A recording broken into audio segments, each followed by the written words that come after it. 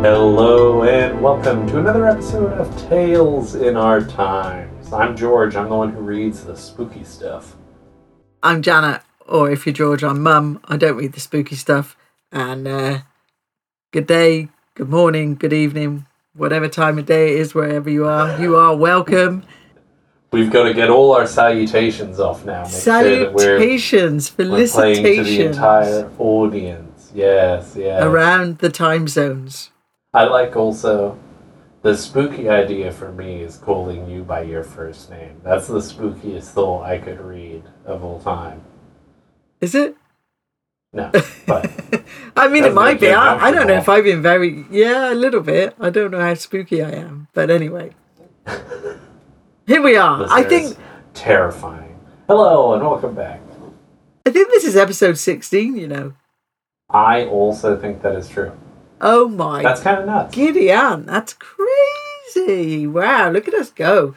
And you know, we're kicking it off with kind of an exciting new change. We're now available on Google Podcasts. So if Spotify doesn't float your boat, you can scoot on over there and listen to your favorite show. Maybe give us a fun little review. I don't know. Leave us your thoughts, whatever you want. Email, send me a note. I like notes. I don't get post anymore, but, I'll take it on the digital format if you must. Anyway, so today we're going to be talking about a narrative that's near and dear to my heart. But before we do that, let's do a little reading check-in. Mom, what are you reading? So I'm still reading The Return of Faraz Ali by Amin Ahmad. But just because we had a big storm last week on Thursday and took trees down in the backyard. So I've been doing a lot of work in the backyard. And, so there. So I'm still reading the same thing. I'm just getting through it slowly. Apologies. How dare you? I've also got things waiting that I want to read. Always something in the queue. Always. We've been accused before about being a little bit ridiculous with our pace. So I think it's somebody fine has said if you that. Slow it down a little bit. Well, I hope you're enjoying it. I love that one. What about you? What are you reading, George? I'm reading The Final Girl Support Group by Grady Hendrix. It's a horror novel. Yeah, it's Grady Hendrix of the Reading Festival that we previously attended. So basically, this is a thriller paying tribute to the concept of the final girl in horror movies. And essentially, it's about a group of final girls who have all been in therapy together for years and years after experiencing, the horrors of a horror movie and surviving. Wow, that's quite contrived. What's that mean? Sort of complicated, complex, like layers upon layers and layers. It's like, complicated to me. That's true, yeah. I guess you do definitely need to have an understanding of the final girl trope from horror, but I think... Yeah, which I didn't have a clue about what you were talking about, so whoop. Thanks, George. Absolutely. The final girl being like the survivor in a horror film. Exactly. Aye. There's always, if the way it's explained in the book is, the murderer has killed the jock, the popular one, the stoner, the... Why wouldn't you? Nerd. Oh, they're all irritating. I mean, God. And the final girl is typically like this... pretty and thin. Weird, and weird. Virgin. Weird virgin. It's like, the two things go together. A lot of virgins are weird. But no. No, but it's like, there's always like a pure... aspect to her character. Okay. Until she chainsaws the head off of the baddie. Anyway, that's too much time for just this book, but I am really enjoying it. I'll let everyone know how I get on with it. I love to hear the smile in your voice. I think that's very telling, and it really comes across on the audio. So if you didn't know before, listeners, now you know. That's what it sounds like when I'm happy. Ugh, weird. So that's enough for the book check, for the reading check-in. Mum, have we got any news? We've got some news. As always, we like to keep an eye on what's happening in the world of literature from different points of view. We've talked several times about libraries doing not libraries, but counties and states doing wackadoodle business with their libraries.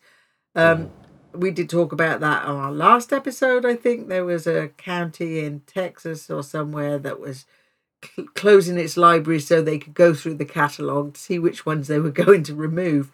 So apparently there is more Sounds fallout. normal. Yeah, there's more fallout from this, inclination to ban books. There are at least 10 states that have seen library boards withdrawing from the American Library Association, the ALA, in response to the latter's defense of the books that the conservative government is trying to ban. Chief among these and pertinent for today's discussion. Oh, here's a big spoiler alert, boys and girls. Well, it's on the title of the episode, isn't it? Yes, that's true. I know. Oh yeah, I don't even think about that when we're recording it. That when we post it, they've actually got time. No. We always hide it until about 10 minutes in, as if it's not on the top. Yeah, okay. Press on it. Whatever. Well, I'm going to start putting the wrong titles on episodes then. Just to be a doofus.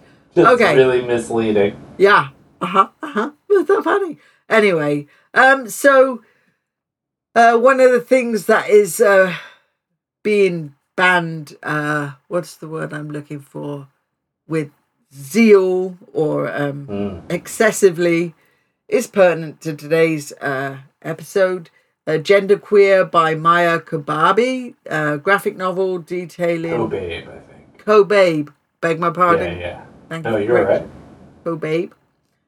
Graphic novel details experience with gender expression, what that means for them. It's a really, really lovely story. Nothing inappropriate. Here's the thing. What? It's like you can wipe out a whole genre of literature simply because you don't like the population and all of the sort of nonsense surrounding it that it deals with, regardless of what the story is telling. The story could have been saying, a guy was taking his dog for a walk and he met his friend Michael and they went off into the sunset, lived happily ever after, and people would still object to it. Oh, we're banning that one. We're taking it out of the library. Forget That's it. sinful. Disgusting. So, Reverse. it's just so ridiculous in the 21st century that people are responding like that. So, once again, and so this particular thing, it is the American Library Association, so it is in this country. So it's like that. Basically Republican. I don't want to generalize, but I'm thinking. The Tories are doing. It's shocking, isn't it? Oh, conservatives are tosspots. Who knew? Anyway, on a lighter note, Sarah Pascoe, who is a British comedian and actress, published her novel Weirdo. Do you know if that is a memoir, Georgia, or is it a narrative? No, it's fiction. It's okay. Yeah. Okay. Yeah, it's about as far as I can tell, it's just about a strange, socially awkward woman, and it's very funny.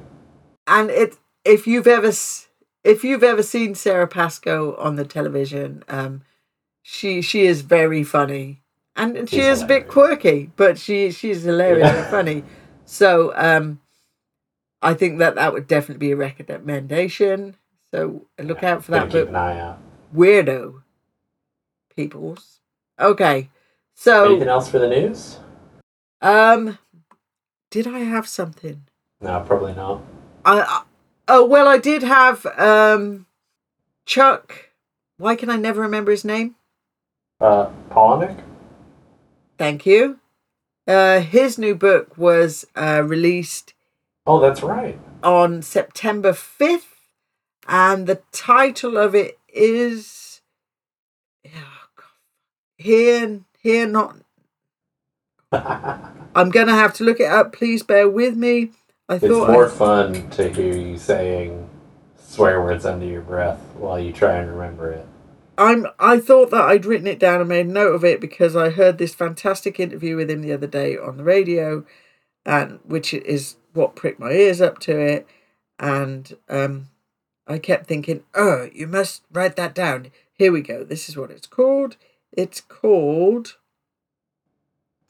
Not Forever, But For Now? Not Forever, But For Now, right. Well done, George. You beat me to the title. So that's the title. And one of the other reasons it grabbed my attention is that it's set in Wales in the United Kingdom about these two brothers. But he is, and if you didn't know, I'm sure anybody listening to this who's as, interested in what we talk about as we are, probably knows who he is. We are very interested in what we talk about. We are. We're very interested about what we talk about. That's why we keep talking. Very interesting things, don't we?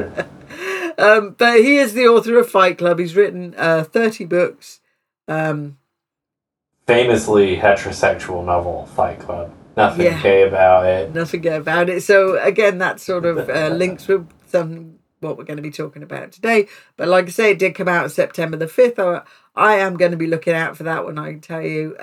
I heard him being interviewed, and he said that somebody who, I don't know if it was a mentor of him when he was first writing, but said you should write about things that you find challenging or painful in life. And that's what drives him.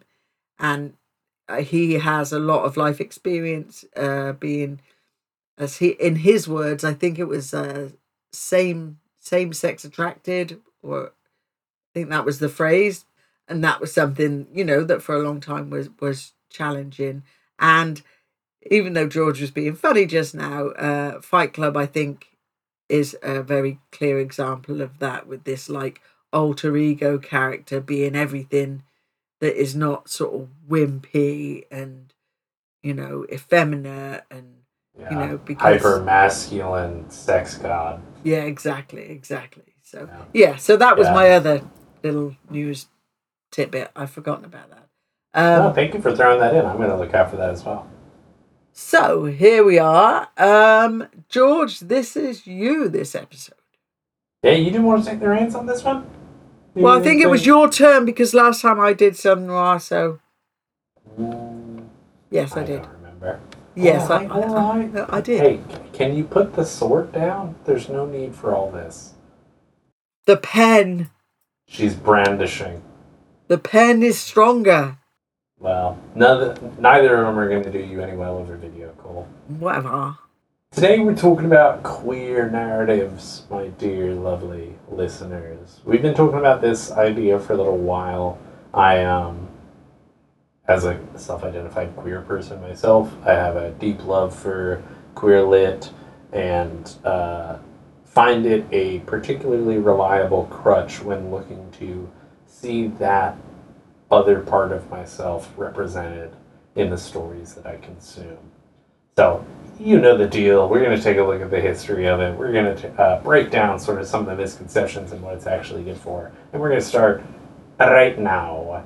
Mum, it's your least favorite part of the show. Don't say the bloody ancient Greeks, because I'll poke you over the internet. Ooh, it's the ancient Greeks. Ah! Every time. Jesus. Yeah, the ancient Greeks were gay as the day was long. And in some cases, long as the day was gay. Heyo, folks. Anyway, classical mythology has like a ton of gay rep. But the problem is that most of it is patriarchal. Say that. Patriarchal? Fast. Patriarchal. Patriarchal? I don't know. I would say patriarchal. It's about men. It's male focus. You can see in stories Zeus, Poseidon, Heracles, Apollo, they've all got male lovers attributed to them. And though the word transgender did not exist, gender mutability was all over the place in Greek mythology. A person's sex was changed at will by the gods. A shepherd was changed from a man to a woman by Artemis because he sees the goddess bathing in the nude. The prophet Tiresias was changed into a woman for 7 years for displeasing Hera. You see sort of the male centricness of it all. It's very like, ooh, yeah, gender is a mutable, fluid thing. Why the gods not? Why the gods not, indeed. But most of the time, womanhood was inflicted as like a punishment, which kind of gives you an idea as to not sure I the like way that. they I just say, yeah, I didn't like that. But you get other, like, more beautiful stories as well. Achilles and Patroclus, not explicitly written as lovers by Homer, but after the fact, several authors certainly wrote them as such. Aeschylus, Plato, and Aeschines all either wrote the two of them as lovers or argued for Homer's implicit understanding of their love. So, lots in this period writing about homosexuality, queer relationships.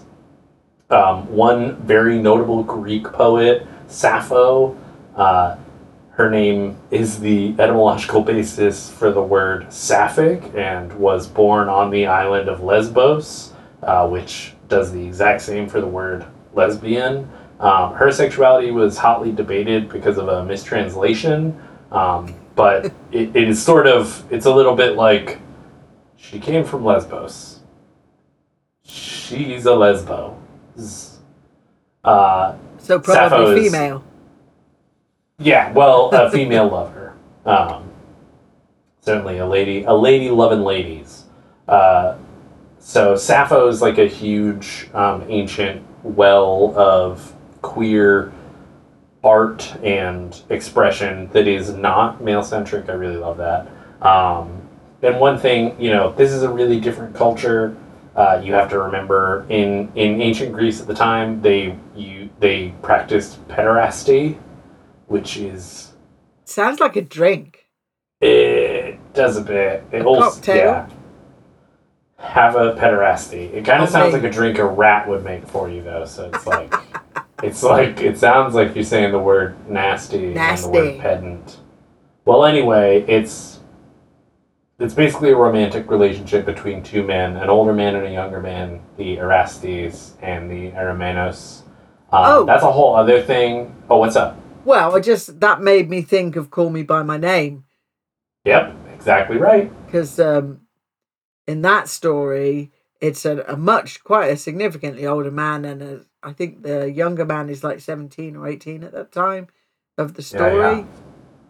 So it fits right in, even though that was written much more currently on it. No, but it's an absolutely accurate point.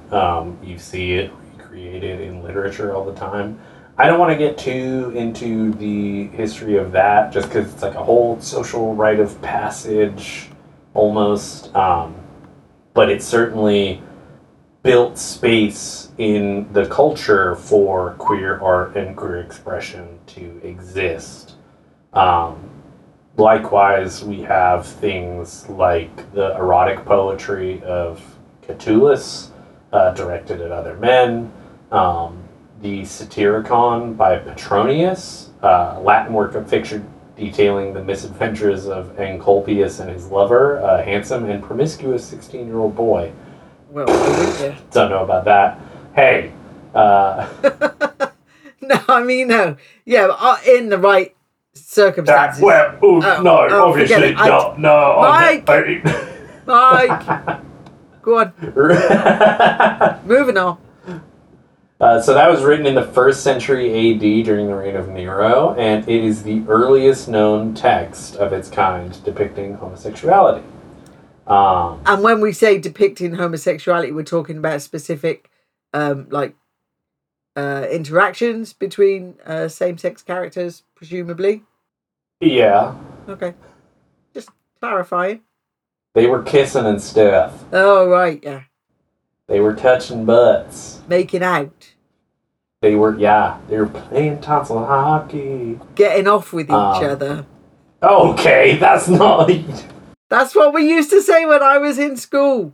That's what people still say now. It's not a euphemism at all. It's very direct. Anyway, moving away from the Greeks and the Romans a little bit. In Japan, in the early 11th century, let's go to Murasaki Shikibu... Yeah, let's get away from what you're talking about. Okay. You're being a lech. I knew. As soon as anything bringing up sex was going to come up, you were going to be gross about it. Murasaki Shikibu wrote the tale of Genji in the early 11th century. The title character, Hikaru Genji, is rejected by the lady Utsusemi and instead sleeps with her brother. So, can I just clarify this story? So there's a guy and he's pursuing... Hikaru Genji. Yeah, he's pursuing a woman. Lady Utsusemi. And instead of forcing his kind of relationship with her, he goes and sleeps with her brother. Yeah. Because the brother is better looking? Yeah, actually, legit, Genji... So, I got a little quote here. Genji pulled the boy down beside him. Genji, for his part, or so one is informed, found the boy more attractive than his chilly sister. Oh, so she was frigid then, is what you're saying. Can you imagine getting passed up and then getting your sibling hooked up with and then being like, I don't even care, you're a frigid B-word. Yeah. So that's a little bit... I wanted to just dive over to Japan. We're going back over to Italy. Sorry, were you going to say something? No. It probably would have been inappropriate. You carry on. Shocker. In Italy in 1652, jumping forward a little bit, Antonio Rocco's Alcibiades the Schoolboy was published anonymously. Shocker, because he was a priest. Oh! It is written as a defense of homosexual sodomy. A very explicit work, one of the first written since ancient times. Its intended purpose is hotly debated, whether it is satire, a defense of pederasty, or a work of pornography. But it is sometimes referred to as the first homosexual novel. I don't know. It gets... you bring a priest into things and it always gets tricky. That's all I'm going to say. I think a little bit of that is present context, but it is certainly true. And actually it leads right into what we're following up with after 1652, looking at the Age of Enlightenment. I love that, when the light bulbs went on. Yep, that's exactly what it was, Mum. Yeah. They turned all the lights on. No, they start thinking and shit in it. And we start thinking about human nature. But unfortunately, we also begin to involve the church and kind of meld that with state-run legal systems. Yeah. So we have a lot more visibility because we recognize that homosexuality isn't something actually bad. But it does become legally very bad. In 1533, the UK passes... As in illegal. As in illegal, yes. Yeah, very bad in the legal sense, as in illegal. Illegal. In 1533, the UK passes the Buggery Act, at the time less applicable to... Sorry. Stop it. I'm sorry, that was a word that was thrown about when I was a kid as a curse word. And I had no idea as a young child what that word meant, just saying. So, yeah. And then actually finding out as I was growing up that it had a literal meaning, it kind of just, plays with my schema. It's like the importance of being earnest. Oscar Wilde writes about that. I forget. Bunbury. He says he's off to see his cousin Bunbury, and that's what he means the whole time is... butt stuff. It's buggery. Yeah, buggery. So in 1533, the Buggery Act, trying to put the religious dictum of you aren't allowed to do sexual acts if they don't lead to procreation, begins to sort of hem in the freedom of expression for queer people and especially writers. We start to see lots of references to Greece. Society known to be accepting of queer lifestyle, right? You can see sort of from writing in that time period a lot of returns to antiquity as a way to nod towards queer themes. So what year was this? 1553, the Buggery Act? Yeah, so this is the 1500s into the 1600s. You see a lot of those references to Greece. And then as we move into the 17 and 1800s in Europe, we've progressed to the point where there is the death penalty for sodomy. So you can no longer publish anything that has overt gay themes. You can no longer distribute anything. You can't write anything, or you might be put to death. None of those nice Greek potteries with the shaggy paintings on the side. Yeah. Michelangelo saying, yeah, I'll paint your Sistine Chapels. Gotta paint a bunch of little dudes with their dicks out on it, though. Little tiny dicks. Sorry. Tiny itty bitty dicks. Well, they're way up there, it doesn't get that perspective.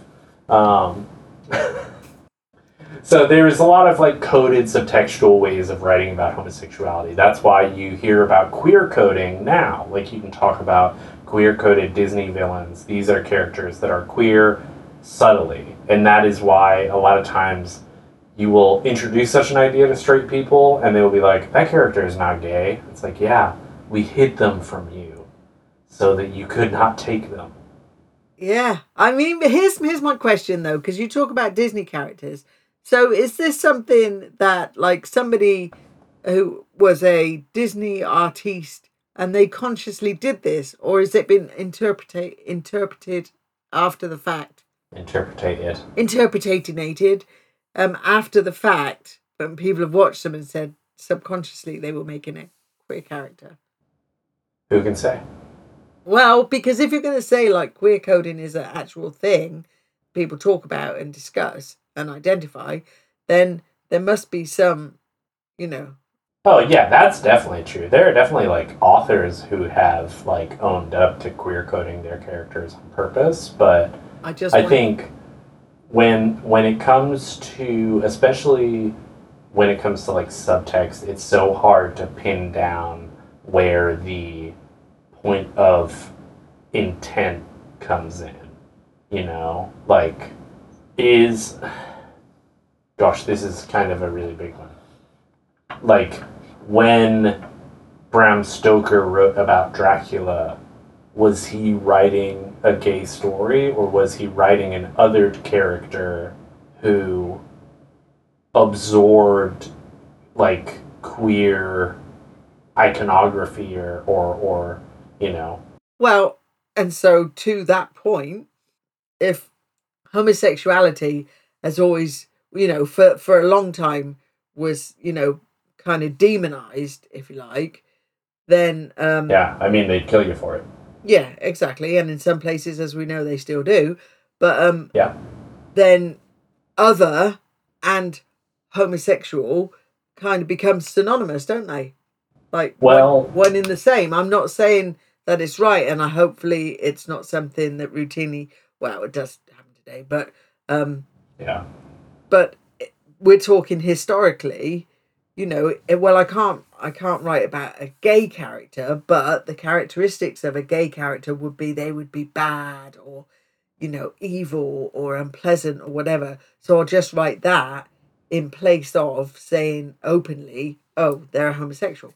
Well, right, bad, unpleasant, and evil are all just code words for not straight. Yeah. It's true that queer narratives are often othered because of their existence in a heteronormative space. Mm-hmm. I think the other is not a content in the same way that queer stories are, right? You could tell a story about many different people and tell a story about othering at the same time. You know what I mean? Yeah, it's sort of it's a broader umbrella. Yeah, that's my opinion of it anyway. But we see a lot of this in the Gothic. We talked about this when we were talking about horror. But you have a lot of fiction authors like Matthew Lewis, William Thomas Beckford, Francis Latham, who are all homosexual and sublimated queer themes into their writing using quote-unquote transgressive genres like horror fiction. The title character of Matthew Lewis's The Monk from 1796 falls in love with a young man, Rosario, and though Rosario is later revealed to be a woman, the gay subtext is very clear, right? Yeah. Like he falls in love with a man. There's a Blackadder episode about exactly the same thing. Queer representation at its finest. Bob. Bob. Yep. Right, Bob. All right, my lord. Thigh slapping. Sorry. Just a couple of chaps off to have a jolly gay day. Sheridan Lee Faneuil. Sorry, go on. Also had a novella, Carmilla, in 1872, which was the first lesbian vampire story. And also, I found out in researching for this, influenced Dracula for Bram Stoker in 97. I thought it would have been the other way around, but it seems like Bram Stoker was taken from... I have to stop referring to the vampire lesbian movies as B movies. They are cultural, iconography. They really pull their weight. And to be honest, Dracula is also kind of, as we were talking about, is kind of gay. When Count Dracula jumps in front of all the female vampires and is like, "Stay away from Jonathan Harker. This man belongs to me," in his cape and his tight black pants. And you don't get much gayer than that, I've got to say. You don't. So we've got a lot of horror, gay crossover, moving into, out of the 1800s, or towards the end of the 1800s, rather. In 1870, we see the first American gay novel, Joseph and His Friend, A Story of Pennsylvania. I think that sounds like a beautiful title, I'm sorry. I agree. I also think it sounds gay as hell, which is part of why I like it. It's a story of a newly engaged young man who finds himself actually falling in love with another man instead. Written by Bayard Taylor. Robert K. Martin called it quite explicit in his adoption of a political stance toward homosexuality, and notes that the character Philip argues for the rights of those who cannot shape themselves according to the commonplace pattern of society. And I have to say, I love that as a quote. I really do. That's a crazy line. It's a great, anybody who argues for the rights of those who cannot shape themselves according to the commonplace pattern of society deserves, a leg up or a leg over or whatever. Yeah. Whichever whatever works. Way you like it. You deserve some legs. As you like it. Talking of which, himself, I think wrote. This is completely off, and I think, what year are we in? We're in the late 19th century. Just thinking about Shakespeare and his kind of gender. Oh, aye. Bending, Yeah, lots of gender mutability within Shakespeare. And also, I think 3 of the sonnets are directed to men. So just straight up, writing queer lit himself. Sorry, that was a bit of a off. No, it's okay. Hey, listen. One of the reasons I wanted to slow down and really go through the history for this one is that one of the arguments you hear all the time is that queer identity of any flavor is a fad or something new. Well, don't you? It's almost older. Like people are just trying. Yeah. Well, it's like people are just trying to say somebody invented this for their own amusement, and next week they'll be thinking of something else. I think I've said to you before. I'm not sure if we said it on air, but I know that I've worked with grade school teachers who've made reference to kids who end up going to a specific high school in a neighborhood, and that they all get influenced into being transgender. And I'm like, what? I think... Bro, what? Yeah. I think just from my very limited knowledge, and, I'm talking from the perspective of as an older heterosexual female, so, my experience is limited, but I know pretty 100% that people don't just choose, the way they feel about their bodies, their sexuality, the people they're attracted to. These things are who you are. They're who you are. Yeah. I refuse anyone to point me towards a feeling that springs from inside their body that they chose. That they, you know what I mean? Yeah. That you willed into being, because I don't ever feel that way. But also, if if you're right, I don't mean you, Mum, obviously, you're perfect and you are right all the time. Yeah, raised the right way. Agrees with his mother. Sorry, continue. Well, only when on a hot mic. If you're right in, like, you're thinking, oh, this is all a fad, homosexuality is taking over, people are being so easily convinced, okay, why the fuck haven't you convinced anyone to be on your dumbass, racist, homophobic side? Yeah, I'm sorry, if they're so new and they're putting up crazy numbers, it looks like you just got shut out of the game, man.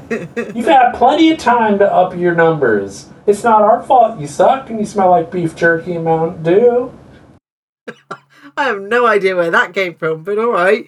But also, like, if we take this idea literally, that people are just convinced to make choices about, you know, their sexuality or their, gender or whatever, then why do they feel like they have had to hide those things? If it was a fashion or a trend, like wearing flares or platform shoes, you would be out there in the world. So don't give me that bullshit. This is about people and, who we are. Yeah, it's incredible to talk about it being a fad or even just a choice when people are still murdered for it. Yeah. Why would you choose something that is so hard? No one is choosing to, Anyway. Okay, so we... Go back. Come on, George. Really going off books for a little bit.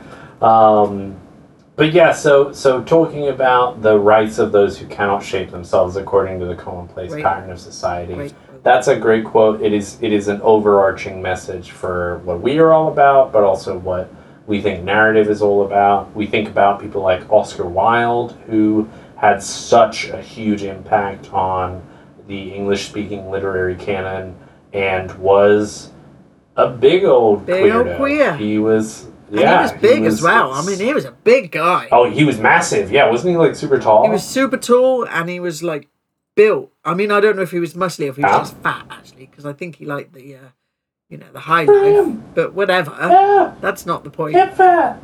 That's the shit. I love it. But he, expand. But when we say he was a big queer, he was big. Yeah, he wrote, I mean, he had such an influence on the culture at large, but also on queer literature. The portrait of Dorian Gray, which one is it? Portrait of Dorian Gray, I believe. Dorian Gay. Hey, he was gay. Dorian Gray is gay.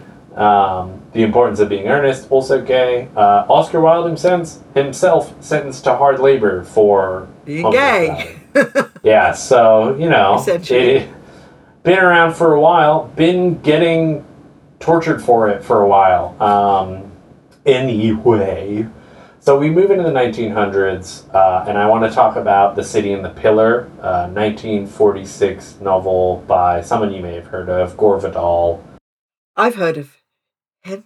You've heard of him, yeah. It's a recognizable name. It's hard to forget, to be honest. Gore? God dang. Oh, yeah, it's a great name. I mean... So... The City and the Pillar is recognized as the first post-World War II novel whose openly gay and well-adjusted protagonist was not killed off at the end for defying social norms. If you have read any queer lit, if you're queer yourself, or potentially if you are in any other marginalized group and you have seen stories attempted to be recreated, you will know that oftentimes the gay person has to die at the end. For unknown reasons. Sorry, it's like you're dead. Sorry, we did write you a little story about your own community, but we obviously had to kill you for Jesus. It's like being invited to a wedding, but having to sit at the table at the back of the room.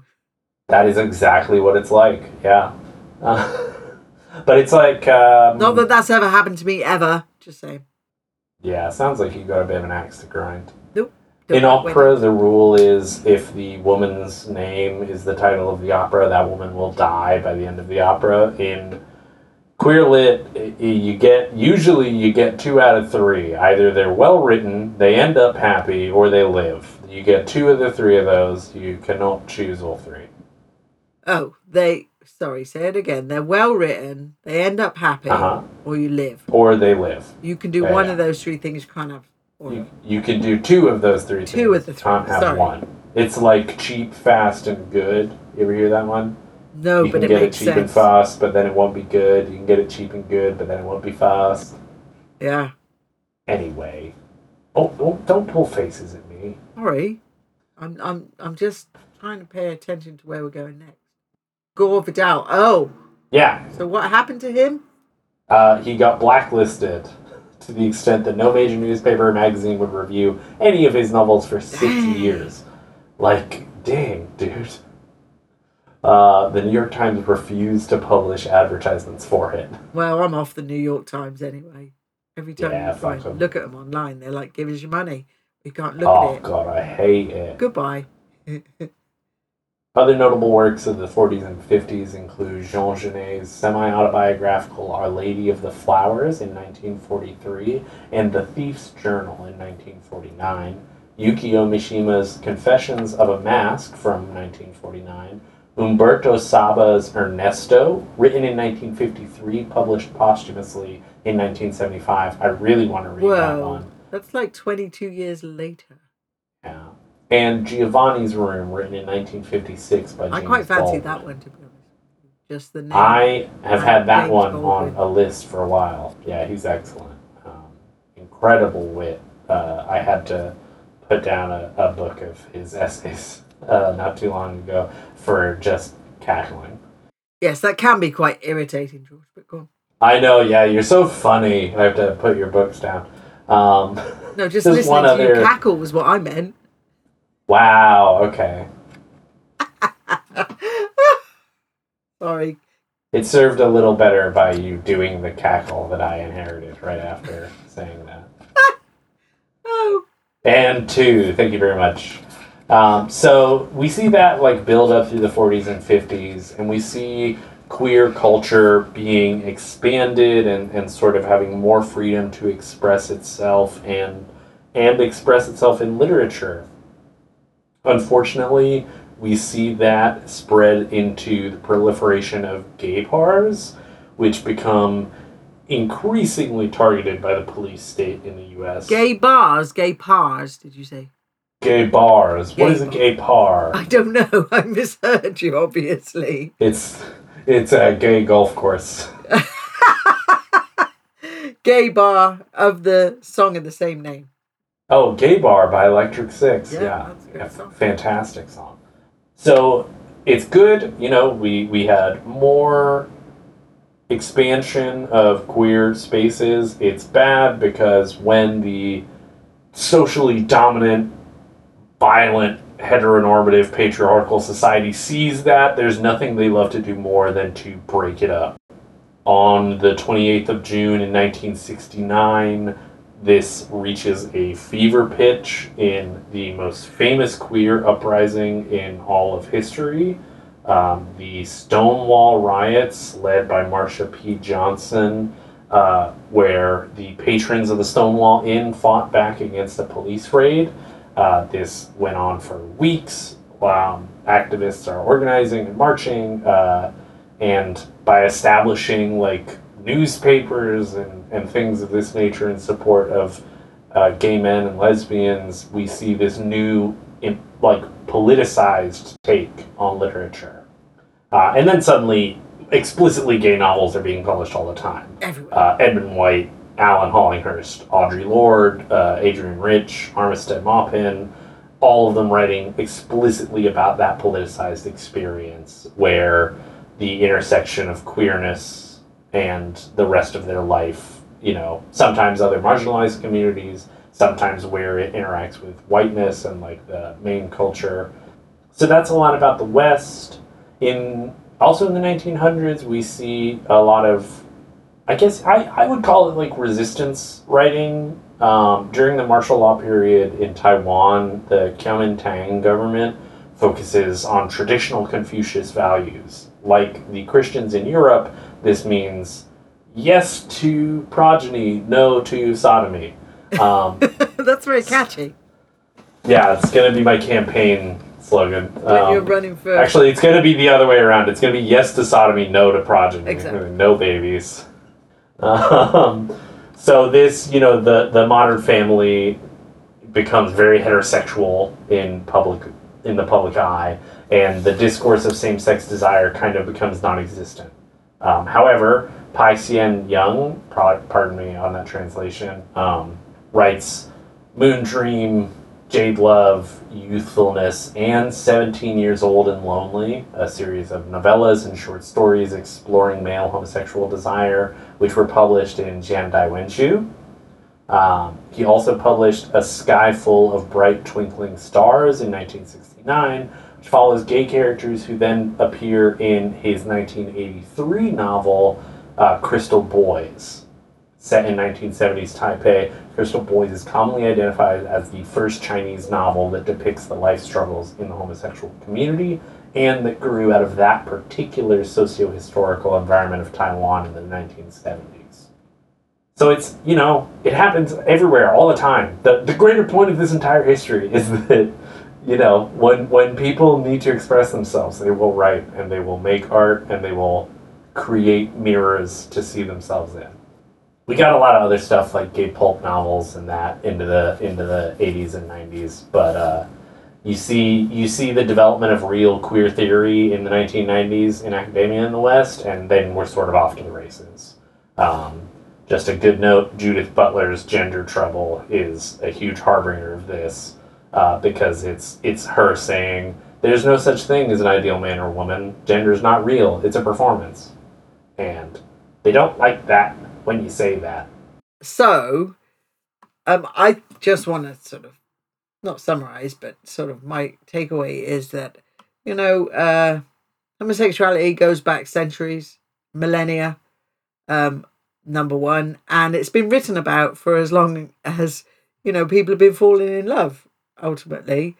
And I think that apart from giving you a little history lesson, as we always try and do, George has illustrated that there is plenty of gay literature out there, good, solid gay literature, and stuff that you maybe didn't even realise was gay literature, or authors who've written stories with gay characters. I did want to mention a book, because when we were first talking about this, he was saying about, what it was like my first exposure as a young person to any kind of queer literature or queer anything, and basically there was nothing. Right, so I grew up in the 1970s in rural England, and anything that might possibly have been homosexual was either ridiculed, as in 1970s sitcoms, bit like over here they had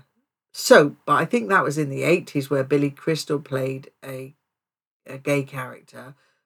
But anyway, when I was growing up, they were either ridiculed and made like the butt of everybody's joke in sitcoms, or demonized and presented in the news media as, sexual predators or something bad. So that's kind of that was my experience growing up, and it wasn't until I was sort of in my late teens and early 20s that I heard or saw anything different. One of the first books I do remember is a book called Oranges Are Not the Only Fruit, which by a British author called Jeanette Winterson, published in 1985. She wrote from experience, I believe, because that book was about a girl growing up in a highly strict Pentecostal household. It's about her fighting against this religious kind of environment, but then also identifying as a lesbian kind of thing, which Jeanette Winterson actually did by the time she was 16. So a lot of it was written from her own experience. I am proud to say that book has been included in GCSE and A-level curriculums. GCSE, for those of you who don't know, are exams you have to take when you're 16 in the UK in order to continue with your education, and then you take your A-levels at 18, which allow you to go to university. But that book has been included on the curriculum of both those examinations in different school districts in the United Kingdom. So you know what, their exposure hopefully will be a lot more diverse than mine ever was, and why not? That literature is out there. It's good storytelling, as we're always talking about. We're telling tales. Don't really give a flying fart about whether it's about girls and girls and boys and boys, girls and boys, and. I mean, I do. I want queer literature specifically. But I mean, but what you say is true. It Good matters story is a good most story. that. Yeah, and it's good to. The most important thing to learn to do as a human being is to resist the fear of seeing something unfamiliar or unknown. Instead, just try and learn about it. Yeah. When I was younger, I did not like the idea that I was bisexual. I fought against it, and to be honest, I used homophobic humor to mask that. And coming out the other side of that, it's definitely queer literature that helped me be less afraid of my own sexuality and sort of see myself reflected in other stories. Which is something we've said time and time again, Time and time again. Time and time again. So we do have, George put a real comprehensive list of not only narrative texts, but books about queer theory, yes, or queer literature theory, which will be posted with the episode. Yeah, I kind of put it together because you were saying about how you hadn't had that exposure, and if you wanted to, there's stuff out there that you would like, Yeah. The Venn diagram is wide. Queer literature can be in any other kind of spec fic or any other kind of book format. It's like that whole Venn diagram thing that we are often referring to. Jeanette Winterson, like I said, she wrote another book called Winter Tale or something like that, which I really enjoyed also. Some of the ones, so when we did start talking about this, I was like, I don't think I've read any, apart from stuff that I've read more recently. But I'm looking at some of the examples. The Color Purple by Alice Walker.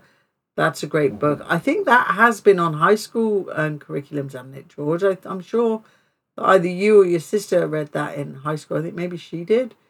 Yeah, I don't know, one of mine. And that's one that I read. Call Me By Your Name.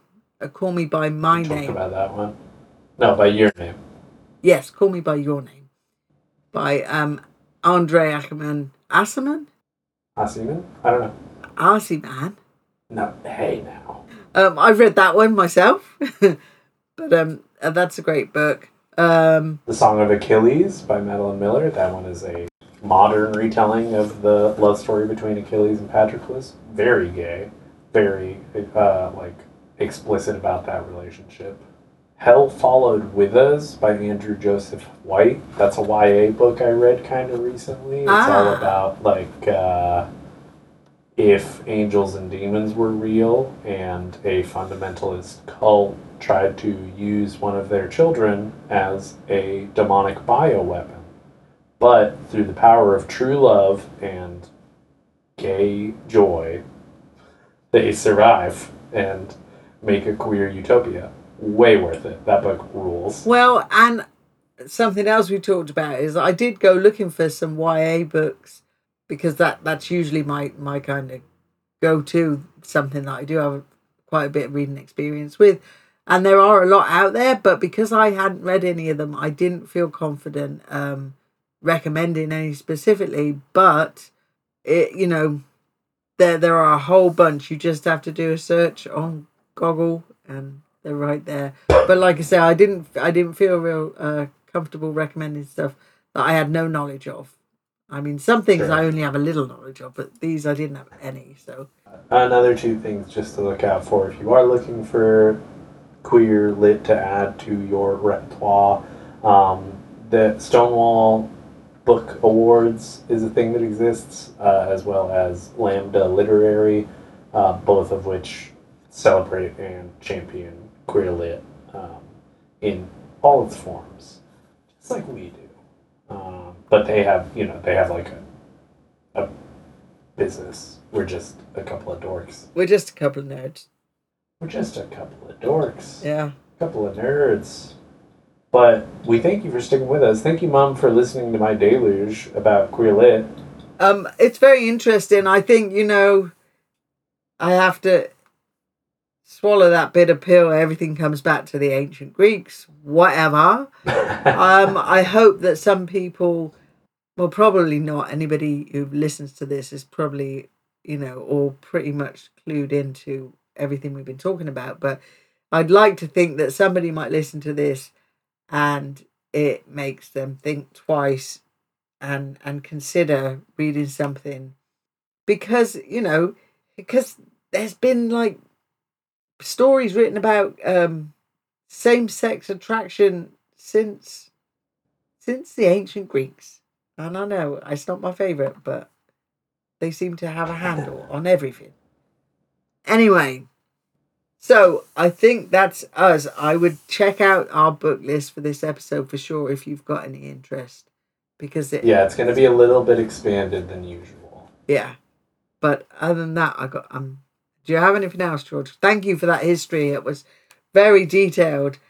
And, who knew? I did want to mention, actually, something I think I shared with you earlier, though. Oh, are you trying to get in a last-minute bit of page-turning ASMR? Whatever. Turn the mics off? But the story of Alan Turing, who... Oh, yeah.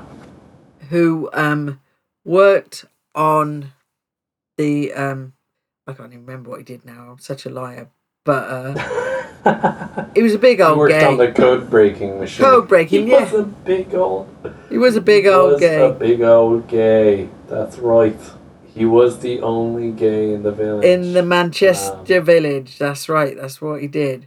But there was a book written about him called... Oh, The Imitation Game. The Imitation Game. And it was made into a comic book, which I just discovered today. Yeah. And that included not just all of his scientific achievements, but also his personal life, which was an incredibly sad story. Because he was imprisoned for being gay, and then when he came out, life was just a bit shit, I think. So. Yeah, he was imprisoned and I believe chemically castrated. Yeah. And then he took his own life. Yeah. This, and at the end of the day, this is why we need to read Queer Lit, because it will make it more obvious that you do not need laws that mutilate and torture your civilians just because they might not make a baby. Also, science has progressed. Gay people are having babies now. They are. That's not even a good reason anymore. Yeah. Anyway, there is no good reason. Homophobia is whack. I am like Stone Cold Steve Austin. I put homophobes in coffins. We love you so much. Go tell some tales, and we hope to see you back here very often. Very often. This episode will be coming your way. Tell some tales, read some gay. Good day, good afternoon, and good night. Good night. Auf Wiedersehen. Goodbye.